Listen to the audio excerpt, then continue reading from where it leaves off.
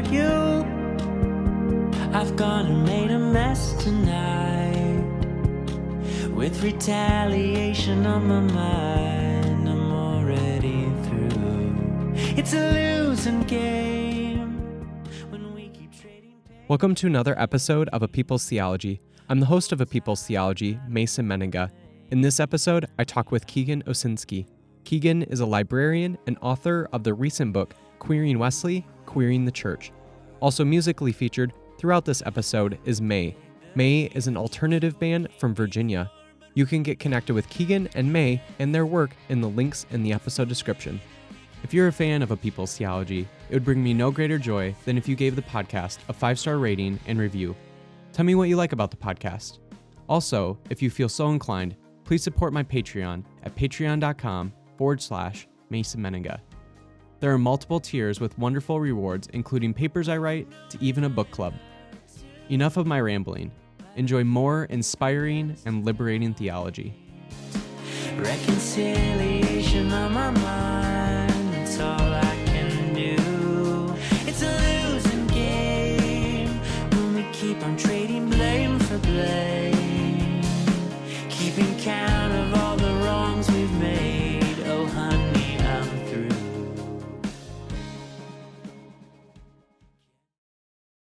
Today we have Keegan Osinski with me. And Keegan, not only are you a dear friend of mine, but you also are a librarian of a theological school that maybe shall remain nameless because I work at a different theological school. But you do so many cool things in the world. In fact, you just wrote an incredible book called Queering Wesley, Queering the Church, and we're going to talk all about that. But before we jump into that, who is Keegan Osinski to Keegan Osinski? Oh, like, wait, what? Who are you to yourself? Oh, that's a weird question. I don't even know Nobody's how to ever answer told. that. I've done almost 100 episodes. Nobody's ever said it's a weird question. In fact, most people like it. So you are an editor really at heart, aren't you? Listen, I have an appointment with a therapist coming up. I'm not ready to answer that question yet. I'm sure you have existential dread all the time. So I'm sure you're thinking of this question all the time. You got like a 4-wing, don't you? Come on. I don't know. Wait, people just answer this question Yeah, like it's no big deal? normally people just say like I'm a dad. I write books and I like turtles or something. Oh, wow. Okay, Usually people just say, "Who am I?" Yeah, you're really. I'm going taking like- this way too seriously. And then there's the process theology people, and they always have the best answers to it. But it's okay if you don't. Wow, you just put me down as the worst answer to this question. of No, all time. there's pretty bad ones. You're really thinking hard about it, which is great. It's really stressful. It's really putting me through it. I Great. wasn't prepared for this kind It's of like all the trauma or something all self-introspection. rushing back or something. I don't know. I guess so. I have a lot of like repressed self-image issues happening, I guess. Wow. I hope you get emails about this. You're going to be like, "Are you okay?" Well, we don't have to answer it if you don't want to. We can just talk about the book if you'd like. Well, I mean, so I guess I'm not a father or a husband, so Do you like not turtles, those though? things. Do you like turtles? They're okay. I actually had one growing up. Really? Yeah. I didn't know. So apparently with turtles, it's hard to tell their sex by Oh. looking at them, which, same. I don't know. So I had to choose like a unisex name for it. So its name was Rory. Oh, that's a great unisex name. Love it. Or Taylor. Taylor. Imagine a turtle named Taylor. Well, Keegan is actually a pretty unisex name that's too. true. Most I always get letters addressed to me as Mr. Keegan Osinski. I bet that feels good. Even my alma mater, where the school I did my library degree at, always sends me like alumni news and stuff to Mr. Keegan Osinski for some reason. All right, let's talk about your book. So Okay. this is your first officially published book. What did you learn about yourself while you were writing this book? Other than you can only write 500 words at a time. Well, I already knew that. I already knew I was a slow as hell writer and very succinct, I like to say. I like to spin it positively. I consider myself a concise writer. I don't like a lot of superfluous words. So I just don't have to write a lot of words. But I think I really do enjoy writing. I mean, it sucks. Don't get me wrong. I like complained every second of it. But also like, as far as what I learned about myself, like, I think it really did affirm my sense of myself as a writer. It just, a lot of it felt really natural to me to be doing this work and writing this stuff. And at a lot of points along the way, I guess, considering that this book is really filling a gap in the scholarship, like no one has really been doing this kind of work. I found myself asking, like, why not so often? Because it seems so easy to me and almost effortless to be making these connections and doing this work. So just to give a little background there, the Wesleyan tradition. So we're talking Methodist, the Church of the Nazarene, you got Free Methodist, you have the Wesleyan Church, it's its own denomination. There's just all kinds of little Wesleyan holiness denominations out there kind of in the same tradition. None of them are affirming of LGBTQ lives, but all of them take Wesley as, kind of the source material of their theology. And for me as a queer person and a Wesleyan, it doesn't seem like the two are really in conflict at all. And it was really easy for me to find the resonances between the two. And so it was just so surprising to me along the way that no one had really done this yet. Again, there's tons of reasons why. A lot of people who are trained theologians in the Wesleyan tradition are ordained by these non-affirming denominations. And so they're not in a position to say risky things or do risky work, or they are, they're teaching at seminaries or schools that are not openly affirming, and so it's risky for them to do any kind of work in this area. And so I have a really unique position where I'm not ordained, I'm not, working at a Wesleyan school, the church is not paying my bills. I don't have credentials that would be at risk. So I was able to kind of have the freedom and the privilege to do this work. So to begin this conversation, I think it's really important for people to even know who John Wesley is, because, obviously this is an important theological figure in your life. And so who is John Wesley, and what are sort of the theological concepts he's known for? And why do you think his theology matters to queering the church and queer theology? So John Wesley was an Anglican priest in the 1700s. He is also considered the founder of Methodism. So any United Methodists out there will gladly, I'm sure, school you on John Wesley and all of his doctrine.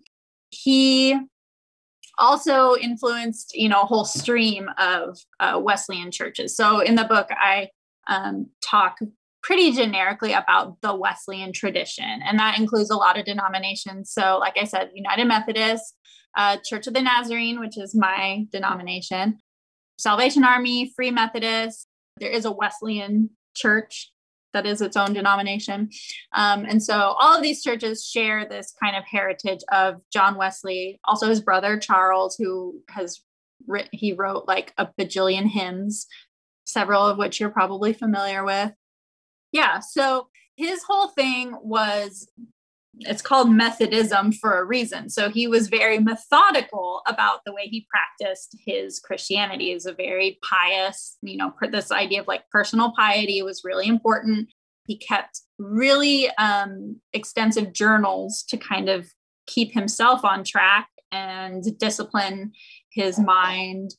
And he published a lot of his sermons as well. And that's kind of where my project comes from, is his sermons. So I took 10 of his sermons and did a queer reading of each of them. The most important piece, usually, of Wesleyan theology is Christian perfection. So this idea that in this life you can be freed from sin and made completely holy. Holiness is the big thing. If you remember anything about John Wesley, it's like he's all about holiness. And so the importance of Wesley for considering a queer read or queer life in the church, I think, is to consider the relationship between queerness and holiness. So there's several parts in the book where I kind of play around with these ideas of like, how is being queer holy and how is being holy queer? And they really are quite complementary, it seems. There's a lot that we can learn from, instead of partitioning these two ideas as incompatible, instead bringing them together and letting them like touch each other. Oh. I was going to say something naughtier, but let's just go with that. I can put an E next to this podcast episode. So if you want to be, say whatever you want. I know. I'm sure I'm probably going to drop F-bombs.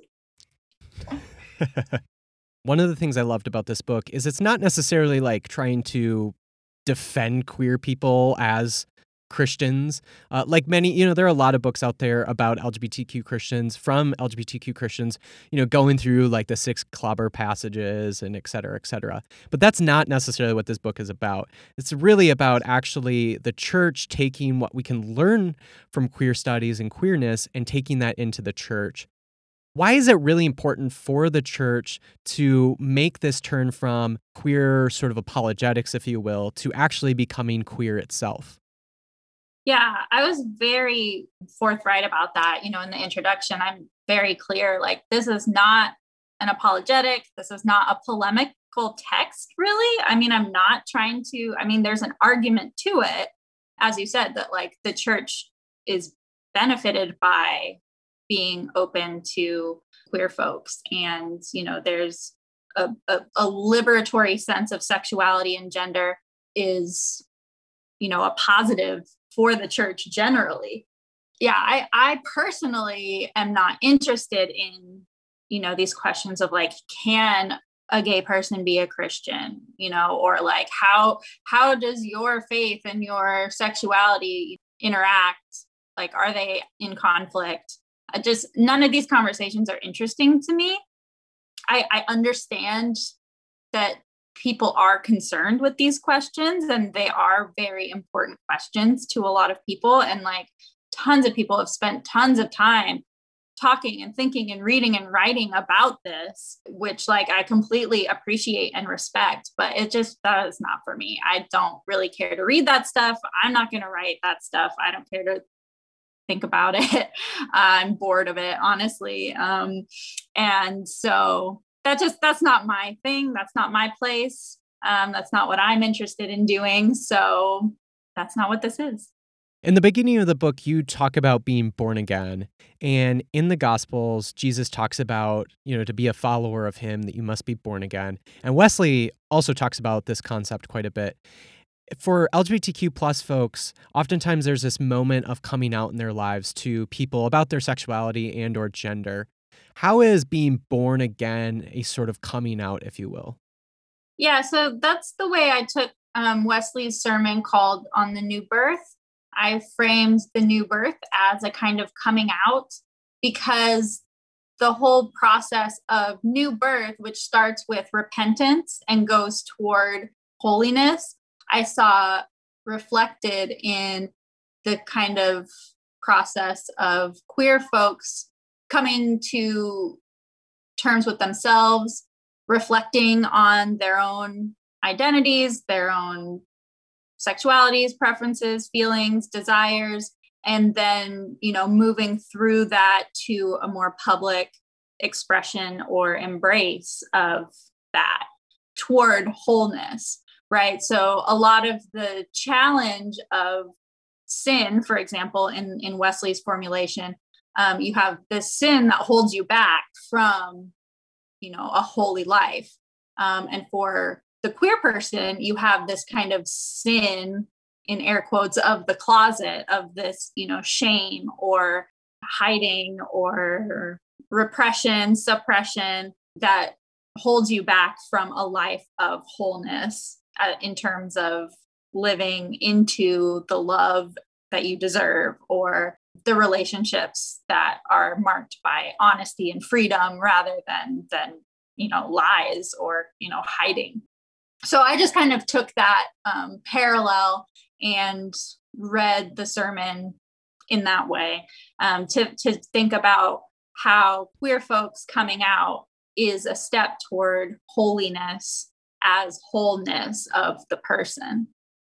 All right, I got to ask, because you wrote an entire chapter on it, how much did you enjoy writing about circumcision?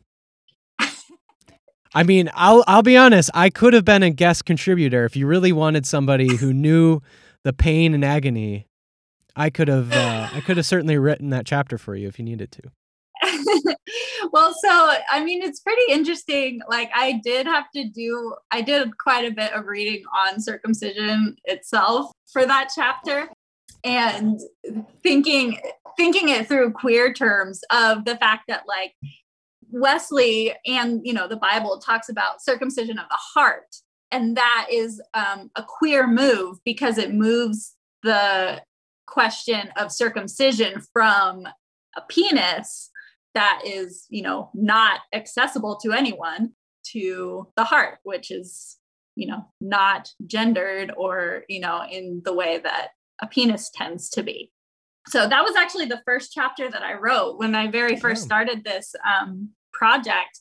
I wrote it in spring of 2017. And that was my first kind of idea, was like, I read this sermon and I was like, I wonder what I could do to like fuck around with this. And so that was the one that really started it all. Wow. It seemed like a really good chapter, considering the fact that you were sort of a little out of your lane to be writing about circumcision, but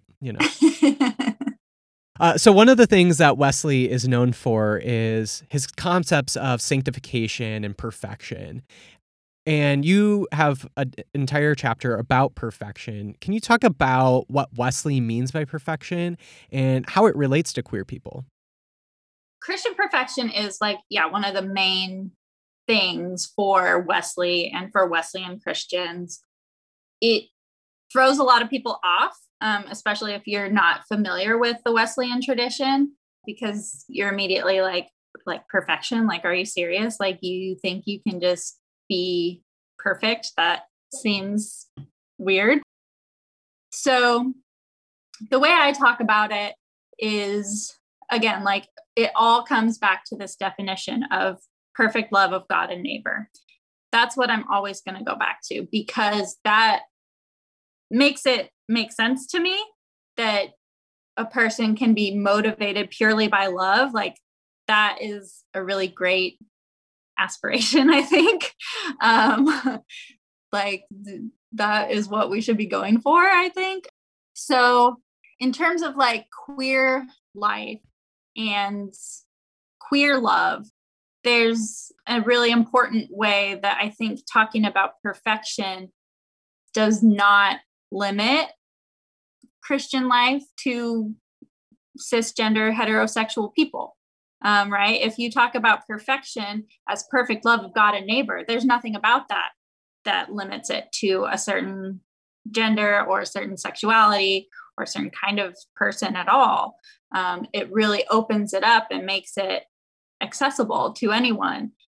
And so I think it gets really easy within Wesleyanism specifically, because of the way Wesley has also often been thought of as very disciplined and strict, to think about legalism and rules. And, I'm a member of the Church of the Nazarene, like we're not supposed to drink or dance. There's a saying like, I don't drink or dance or chew, and I don't go out with girls who do, or something like that. So there is all of that right in the background, but at the end of the day, Christian perfection isn't about any of that. It's about perfect love of God and neighbor. And so that keeping that at the forefront, I think is important, and needs to there needs to be a resurgence of that. Like that needs to be the revival that we're looking for. Sort of along those lines, you wrote just kind of a section around this, but what does Wesley believing that one doesn't have to believe like the right things and the right doctrines about Christianity have anything to do with queerness?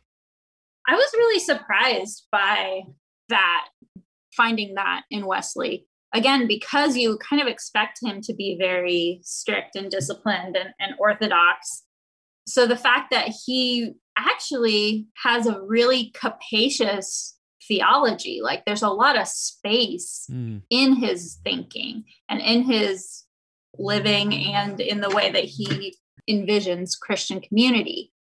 For example, the chapter on the sermon, A Caution Against Bigotry, this is the one that I think of a lot, where the text he uses is the one where the disciples come to Jesus and they're like, hey, we saw this guy casting out demons in your name, so we told him to stop.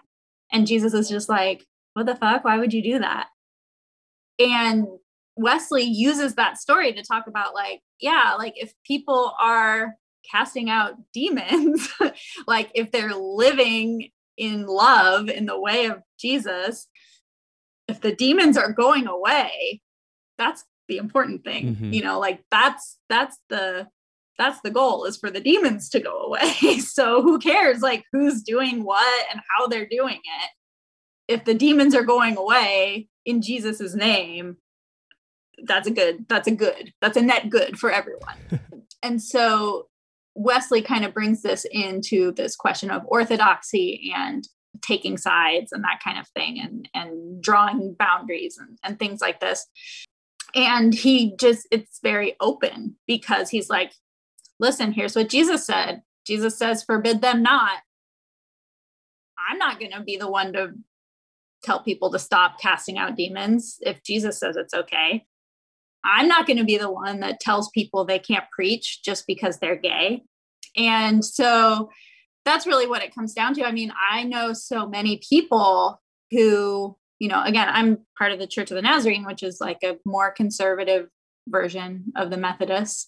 And I know so many people who grew up Nazarene who had a call to ministry, but also were queer. And so have been pushed out, sent away, and have had to fulfill their calling in other denominations, which like good for them, because like obviously like they are talented ministers and are indeed called to the ministry. And the Church of the Nazarene is missing out because they're like the disciples being like, no, we don't want you casting out the demons. Mm-hmm. You don't do it right. Or you're not the right kind of person to cast out the demons. Or you are the demon. Yeah, exactly. Meanwhile, Jesus is like, y'all are fucking wrong. Mm-hmm. One of the other chapters I really appreciated was about pleasure and pain. How can queerness and even Wesleyan theology help us to better understand pleasure and pain? That chapter was, the sermon that I used was the General Deliverance. And this is one of Wesley's more famous sermons that is really centered on creation and the new creation, and kind of example that we have from Eden. So like the original creation. And so he talks a lot about the pre-fall garden and what that world might have been like, and how we can think about the coming kingdom or whatever in a similar way. And so he's kind of speculating about what it looks like for a world to be without sin and without pain and without suffering, as he thinks about the original creation and then as at the new creation. And so, again, I was so surprised by the connection that he makes between sinlessness and pleasure and happiness. So he talks at length about the humans and the creatures being happy and enjoying the creation, and this idea of pleasure being really important to the wholeness of a sinless world. And so I just kind of extrapolated that into thinking about pleasure more generally. And then obviously connecting it to like sexual pleasure and the goodness of that, and what it means to engage in pleasure in a way that is sinless and holy, which again, going back to the question about perfection or holiness as perfect love of God and neighbor, right? So that is kind of the baseline mark of what, a holy pleasure would look like, a pleasure that is full of love, and has love as its only motivation, and thinking about what that is like and how that can show us glimpses of, a new creation, even here and now.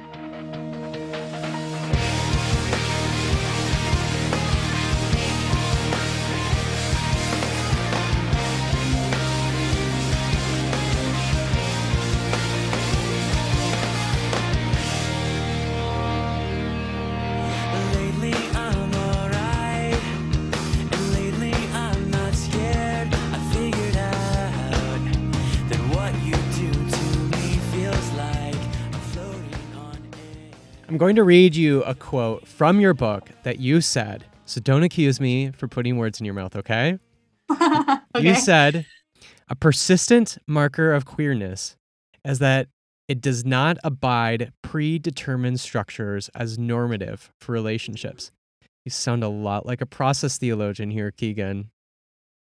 Yeah, of course, because there is, process theology is like super queer. There's tons of like overlap and integration to do there, because exactly the thing about queerness, as opposed to heteronormativity, is you don't have these scripts, right? So instead of like established hierarchies or like methods and structures that are fixed, instead, you have this kind of like unbridled openness that you get to create what you want to create yourself. Every like moment is an instance of becoming into the future. So you don't have these expectations to fulfill in the same way that you do in a heteronormative hegemony, right? Of like, well, you got to go to college and then get married and have babies, and this is just what you do. In queer world, that is not necessarily what you do, and that's a good thing. And we need more opportunities to think through this openness of becoming rather than a kind of lockstep escalator or something like this of life, because that kind of pressure to conform can be really harmful. Mm-hmm. This is where even I think like straight people or even an institution like the church can really embrace queerness. Not necessarily meaning that like a straight person is now queer, but there are so many facets to queerness that I think that not only can straight people learn from, but that they can really truly embrace in their lives. And I think in a lot of ways, the church can too. Yeah, absolutely. A model that I really like is, I learned it in disability studies, which is the social model of disability, which is opposed to, I think the other ones are like the medical model, or anyways, which basically is that we as a society disable other people. Yeah. And so the way to kind of combat that is to create accessible spaces for everyone rather than inaccessible spaces. And when you create an accessible space, you're making an accessible space for everyone. So an example of this, is say like a wheelchair ramp, rather than stairs. So if you have stairs, only people who can climb stairs can use the stairs. But if you have a ramp, anyone who can use stairs can also use a ramp, but also a person in a wheelchair can use a ramp, right? Or another example is with food. If you serve a vegetarian meal to be more accessible to your group, everyone can eat. But if you serve a meat lover's pizza, you're going to leave people out. It's not an accessible thing. It doesn't help everyone. So I think about liberatory sexuality in the same kind of way, that if we think about gender and sexuality in a truly accessible or liberative way, it really is available and beneficial to everyone. I love that. This question is probably a little bit more for me than it is for listeners, but I found it really interesting. But something that you brought up towards the end of the book that I think is really subtle, and I certainly don't think it's even like the main point of the chapter, but I think it could have a lot of impact for how we think about worship and church structures and all of that, is that even in a lot of like progressive churches, there is this expectation on what people, even including clergy, should wear. But you mentioned that like a queering of theology means that all people may wear that fully expresses them.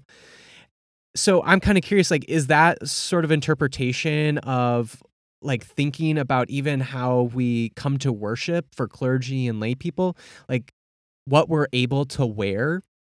Was that something that you were thinking of when you were writing that, or am I just like trying to interpret this for myself here? So I think what you're talking about is the chapter on the wedding garment, right? Yes. So I do a lot of work in that chapter on queer, especially like butch and femme aesthetics, and the kind of creation of community based on aesthetics, based on clothing, things like that. And I think that's a really good question about the kinds of communities we create based on the clothing we wear in church. I didn't really grow up going to church, and the churches I have been to as like a teenager and adult have always been like fairly casual, I guess. I mean, I've never felt any kind of way about getting dressed for church. Yeah, but I know especially like for me as a woman, the things that I wear are, apparently for public discussion or confrontation or whatever. I'm used to having to consider very carefully what I wear into which kinds of spaces and things like that. And so that these kinds of aesthetic choices and considerations are definitely part of communities. And there's nothing worse than like walking into a room and being like underdressed or overdressed. Although, I mean, I guess in some sense, like, what is that Oscar Wilde quote? Like, you can never be overdressed or overeducated or something like that. I grew up evangelical. I have no idea who that is. How do you hope that this book could be inspiring and liberating theologically for people? So I mentioned toward the beginning how this is really kind of a new project. It's a new way of thinking about Wesley. It really hasn't been done before.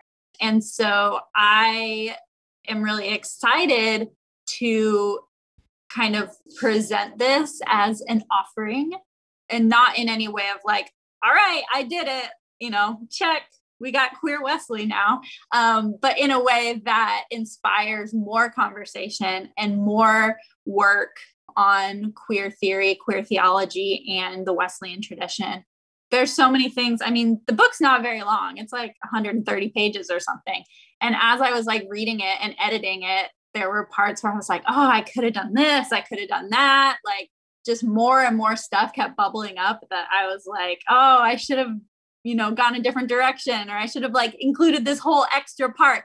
But I'm more interested in other people taking up the cause or whatever and continuing the work. I'm fascinated to hear. I mean, there's so many queer Wesleyans that I've heard from, Methodists and Nazarenes who are really excited to read this because they haven't seen themselves in Wesleyan theology ever.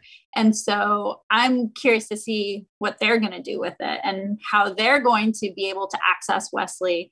And, in a lot of ways, this project is more a model than anything. It was just kind of like, all right, I'm doing this thing. Let me tell you what I'm doing. And then I'm going to do it. And then y'all can do it. So it's kind of just giving an example of reading queerly that can really be applied to anything. A lot of the methodology is pretty standard. So I'm more excited to like have this be a starting point of a conversation rather than like a completed, closed system or anything like that. Well, if you're giving me permission, I'll write a book called Queering Mark Driscoll, Queering the Church. I'm sure Mark Driscoll would love that. Last question, Keegan. How can listeners get connected to you and your work? I'm on Twitter.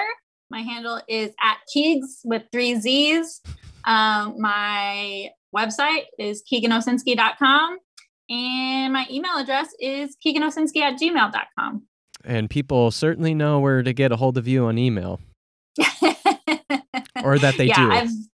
I've definitely gotten some interesting emails as a result of this work. Where can people get the book? It's pretty much available wherever you can get books from. The publisher is Cascade Books, which is an imprint of Whipfenstock. So it's on whipfenstock.com. And then Fuck Jeff Bezos, but it's also on Amazon. Well, thank you, Keegan, so much for talking a little bit more about the book. Again, we've been friends for a while now. I sort of got to see this whole book kind of come together. I remember you would like text me every now and then like 500 more words today.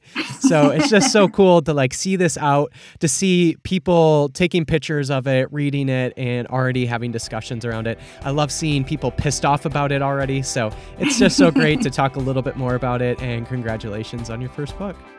Yeah, thank you. Thank you for having me. We write to apologize. We ask to look past life and say goodbye. If you'd like to connect with Keegan and May and their work, you can find links in the episode description. Thank you again for listening to another episode of A People's Theology. If you liked what you heard, please give the podcast a 5-star rating and review.